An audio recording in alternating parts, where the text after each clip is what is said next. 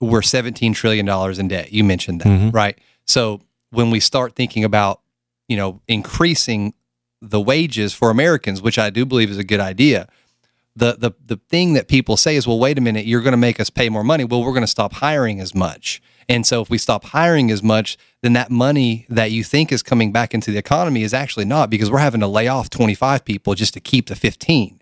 So what would you say to that comment? And I'm glad you asked that, because it's a poignant question.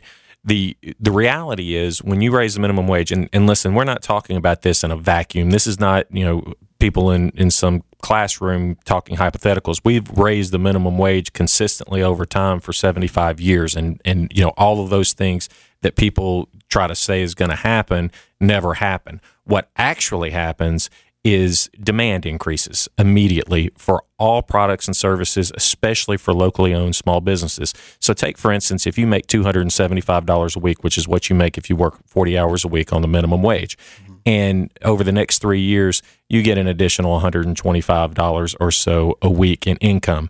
Where are you going to spend that money? Most people spend that money at home in small businesses. They hire a babysitter and they go out one night, and they might go to the movie theater. They might go out to eat instead of having to stay home, or they might buy something else at the grocery store that they've been putting off. They may be able to put their kids in child care, after school care, things of that sort. They might even be able to save a little bit of money for their future. So if the worst case scenario happens and they do lose their job, that there's some buffer, some cushion, that those things help the economy a lot more than the marginal increases in prices is what most people worry about. Because in reality, when you increase demand, like happens when you increase the minimum wage, the reality of the situation is people aren't laying anybody off, because they need the people there. Everybody sitting here are business people. I can tell you, if I get more customers in our title company, I'm not laying anybody off. Right. You can't do it. Right. As a matter of fact, you probably hire more people. Yeah. Well, I tend to agree with that theory, because if you have more money in your pocket, which is ultimately what raising the minimum wage does, then those monies that you have are going to be spent. Well, it may be to buy things that you need that you just hadn't been able to buy before. So I'm on board with that. One of the other things is we're at the largest period of time since World War II that the production to wages gap is significantly more than any other time in our history, which means that the big companies are making more money, but they're not pushing it down to the wage level. So the wage earners aren't seeing the benefits of the productivity. So there's a huge gap. So why doesn't that simple math translate down to our leaders right now? Because who owns Washington? Walmart? Wall Street. Almost. It's a wall.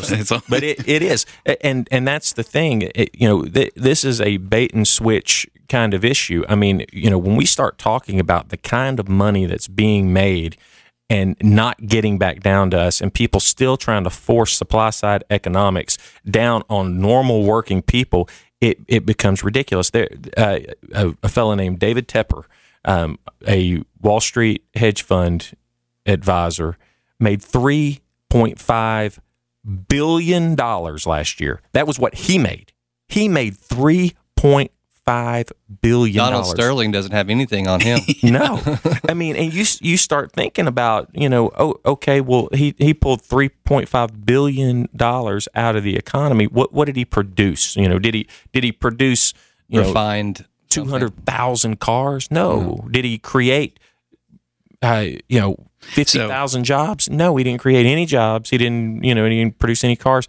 All of that money that he earned, I guarantee you, went right back in to hedge fund investments that generally go overseas, and they don't help America. So the trickle-down effect of economics isn't really trickling on a lot of people, is it? No, it's never trickled, and it's I've been waiting for it for a long time, and it's just not going to. I mean, the fact of the matter is, you have to reward work in the United States of America, and if we don't, all an economy is a set of rules, and if we don't have rules in place that help us build a strong and robust middle class, then the America that we grew up in will not be here for our children. And I take Apple as an example, a perfect example, actually. of what a good American company should be like, because